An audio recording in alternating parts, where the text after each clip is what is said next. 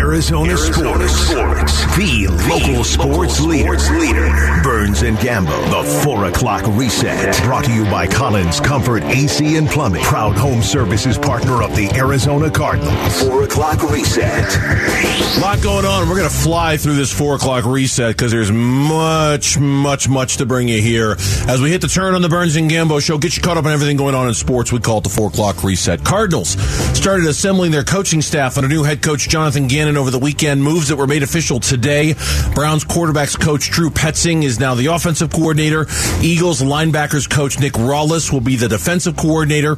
He is the youngest in the NFL at the age of 29. And the Arizona Cardinals also retained their special teams coordinator, Jeff Rogers, who's now coaching under his third new head coach during his time in Arizona. Yeah, he joined the Cardinals in 2018 as a special teams coordinator. He's been with the team ever since, worked under Steve Wilkes, Cliff Kingsbury, and now he'll be under Gannon. So he is 44 years old, and the Cardinals really like him as a special teams coach. They will also, the Cardinals, reportedly, now these moves haven't been made official yet, reportedly add Colts tight ends coach Clayton Adams to be their offensive line coach. Yeah, he had recently joined the Stanford staff, and then, the Cardinals always like to take coaches away from Stanford. Cliff Kingsbury, was it Cliff Kingsbury was going to USC. Yeah, he was. Yeah, USC was where he was going. Adams was going to Stanford, and then he took this job with the Cardinals, apparently. Kind of had a feeling this could happen. According to Josina Anderson, Commanders wide receivers coach Drew Terrell, local guy, is going to be leaving the team. He is currently expected to take a position with the Cardinals, maybe as a wide receivers coach. Obviously, he's not going to be a part of Eric Bieniemy's new staff with the Commanders. No, makes sense. Again, local connections here. Went to Hamilton High School, but apparently a good coach, so it could be another good ad for the Cardinals. And then another one, Israel Wolfork, who has been part of the Browns on a diversity coaching fellowship, has been informed he can join the Arizona Cardinals staff and follow Petzing. He is currently expected to be named the Cardinals quarterbacks coach. So, again, those have not become official. And also, in a one-on-one with NBC Sports, Jonathan Gannon said he turned down more money to stay with the Eagles to come lead the Cardinals. How about that? They offered him a little more cash to stay on as DC, and he said no. Listen, I don't blame them. They're about to lose 2 coordinators, and they're like, we going to lose our coaching staff, so they were going to pony up more money than what Arizona's paying him to be the head coach. That's crazy, but we saw what Vic Fangio got. He got $4 or $5 million to be a defensive coordinator this year. Yes, he did. Yep. It's Newsmakers Week on Bickley and Murata. They'll be talking to all kinds of different important figures who make decisions across Valley Sports over the next couple of days. Today, the conversations we want to bring you focused on 2 guys. ASU men's basketball coach Bobby Hurley, who commented on his future as Sun Devils head coach. I'm not as much looking at my future as I am just trying to do the best I can for these kids. And, we had a packed house on senior days. There's a lot of guys here that want to play in the NCAA tournament. That's all I'm thinking about. And the follow-up on his future. I feel young. I have a ton of energy and passion for what I'm doing. Positioned well to handle all the things that are being thrown at coaches in this new world of college basketball. Still has it, right? Still wants to be here, wants to coach this program. And, again, he's done a decent job as the ASU coach. He hasn't failed miserably, but you also haven't had the success that you would have liked. Derek Hall, president and CEO of the Diamondbacks, was on with the guys this morning. He was asked about Chase Field and possible renovation. We can redo the concourses. We can bring that stadium to a modern feel if we're indeed going to stay there and make it look more modern, make it look more new. But as far as making it feel a little closer to one another and smaller, I'm not sure we're ever going to be really able to address that. But I think fans are okay. They've got great memories there. They love it. And we hear that from fans, too. I'm proud of that. He guesstimated that it'd be about $400 to $500 million to renovate Chase Field. Over years. Over a little bit of time. Of 3 to 7 years. And it would cost twice as much to build a brand new stadium somewhere in the valley. He doesn't even know for sure where, or at least he didn't say where that could be. 4th oldest ballpark in the National League. Yeah. Time goes fast, man. Time flies. And I would say that they need a new stadium. I think they need a new stadium, too. The Coyotes general manager, Bill Armstrong, was on Newsmakers Week. He commented on how far along the rebuild is on a scale from 0 to 100. We're at 40. 40? Yeah, we're 40. There's some pieces there, but we got to get over the hump. When you get to 60, you start to see, you start to tick into, hey, listen, we're going to get into the playoffs. We got a chance. Okay.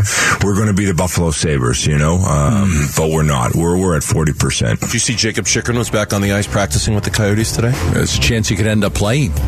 If he doesn't get a deal done, if the deal doesn't get done, he'll be back to playing. They could always, if Bill Armstrong doesn't get what he wants, which is going to be at least 2 first-round picks and maybe more, then they could always just trade him in the summer. Yeah. And so at that point, he would come back and play for the Coyotes. Spring training games start on Saturday for the Arizona Diamondbacks. Today was the first day of school for the D-backs. Apparently, the minor leaguers have been practicing with the major league roster, giving them tips how to deal with the new rules in baseball this year. The minor leaguers helping the major leaguers. The bases are larger. Bases. The pitch clock, the shift has been outlawed. That's my favorite. That's my favorite. The pickoff attempt rules, they're now limited. All of these new rules are being implemented into Major League Baseball this year, and the minor leaguers apparently have been helping the major leaguers kind of adjust to them to a certain extent. I'm really so happy there's no shift. It's killed a left-handed hitter in baseball. Yeah. It's killed a left-handed According hitter. to reports from Nick Picoro over the weekend, the Diamondbacks are open to a long-term contract with outfielder Corbin Carroll. Yeah, they should be. Try to eat up all of those early years and get him under some long-term deal, right? I agree. They should be. He's a fantastic player. It's hard to do, but I mean, at this point, you're seeing teams do. Seattle did it with their young star player, Julio Rodriguez, and you could see the Diamondbacks trying to get that done as well. Wander Franco had one done with the Tampa Bay Rays as well. And another note,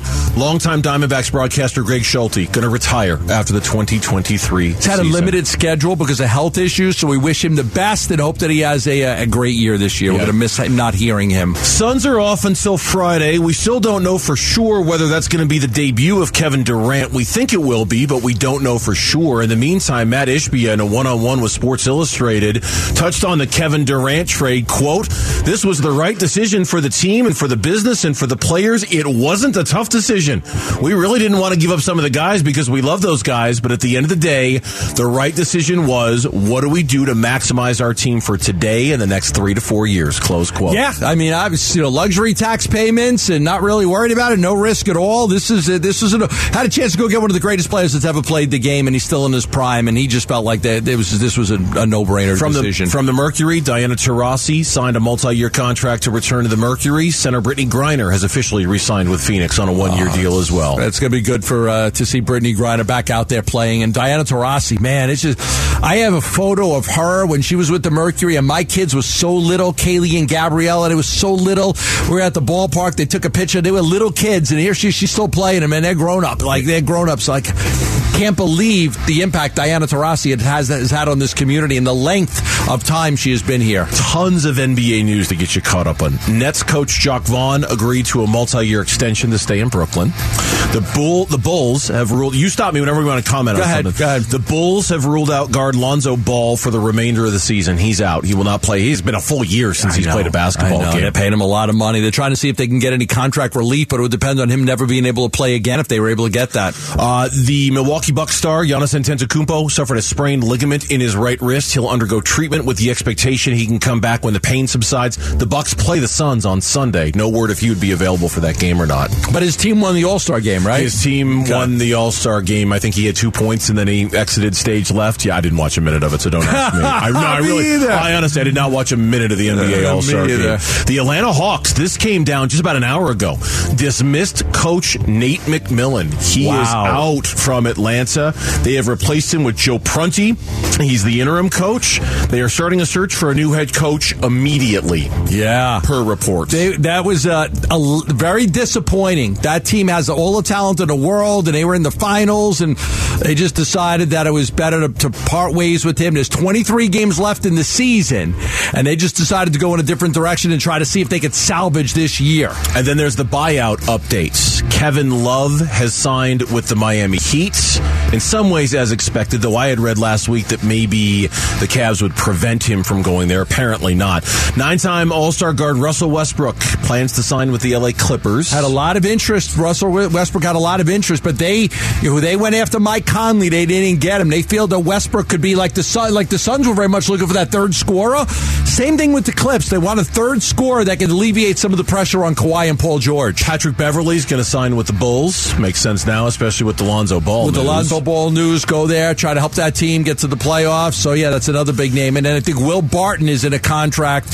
He will keep our eye on him to see where he ends up going. But the Suns, the interesting thing is that the Suns didn't have any interest in Kevin Love. No, they didn't. And now we still await word on Ish Wainwright, as he can't play another game without having his contract converted. It would seem like Will Barton is the only name out there that might have some appeal to the Suns. We'll see if it does or if it doesn't. And then we just got word a second ago. Tomorrow, Nick Rollis will be introduced to the media at 2 o'clock in the afternoon. And on Thursday, Drew Petzing, the new offensive coordinator for the Cardinals, will be introduced to the media. So back-to-back 2 o'clock press conferences for the new DC and the OC in that order. All right, that'll be busy. That'll be busy. Yep. Can't wait to hear what they have to say.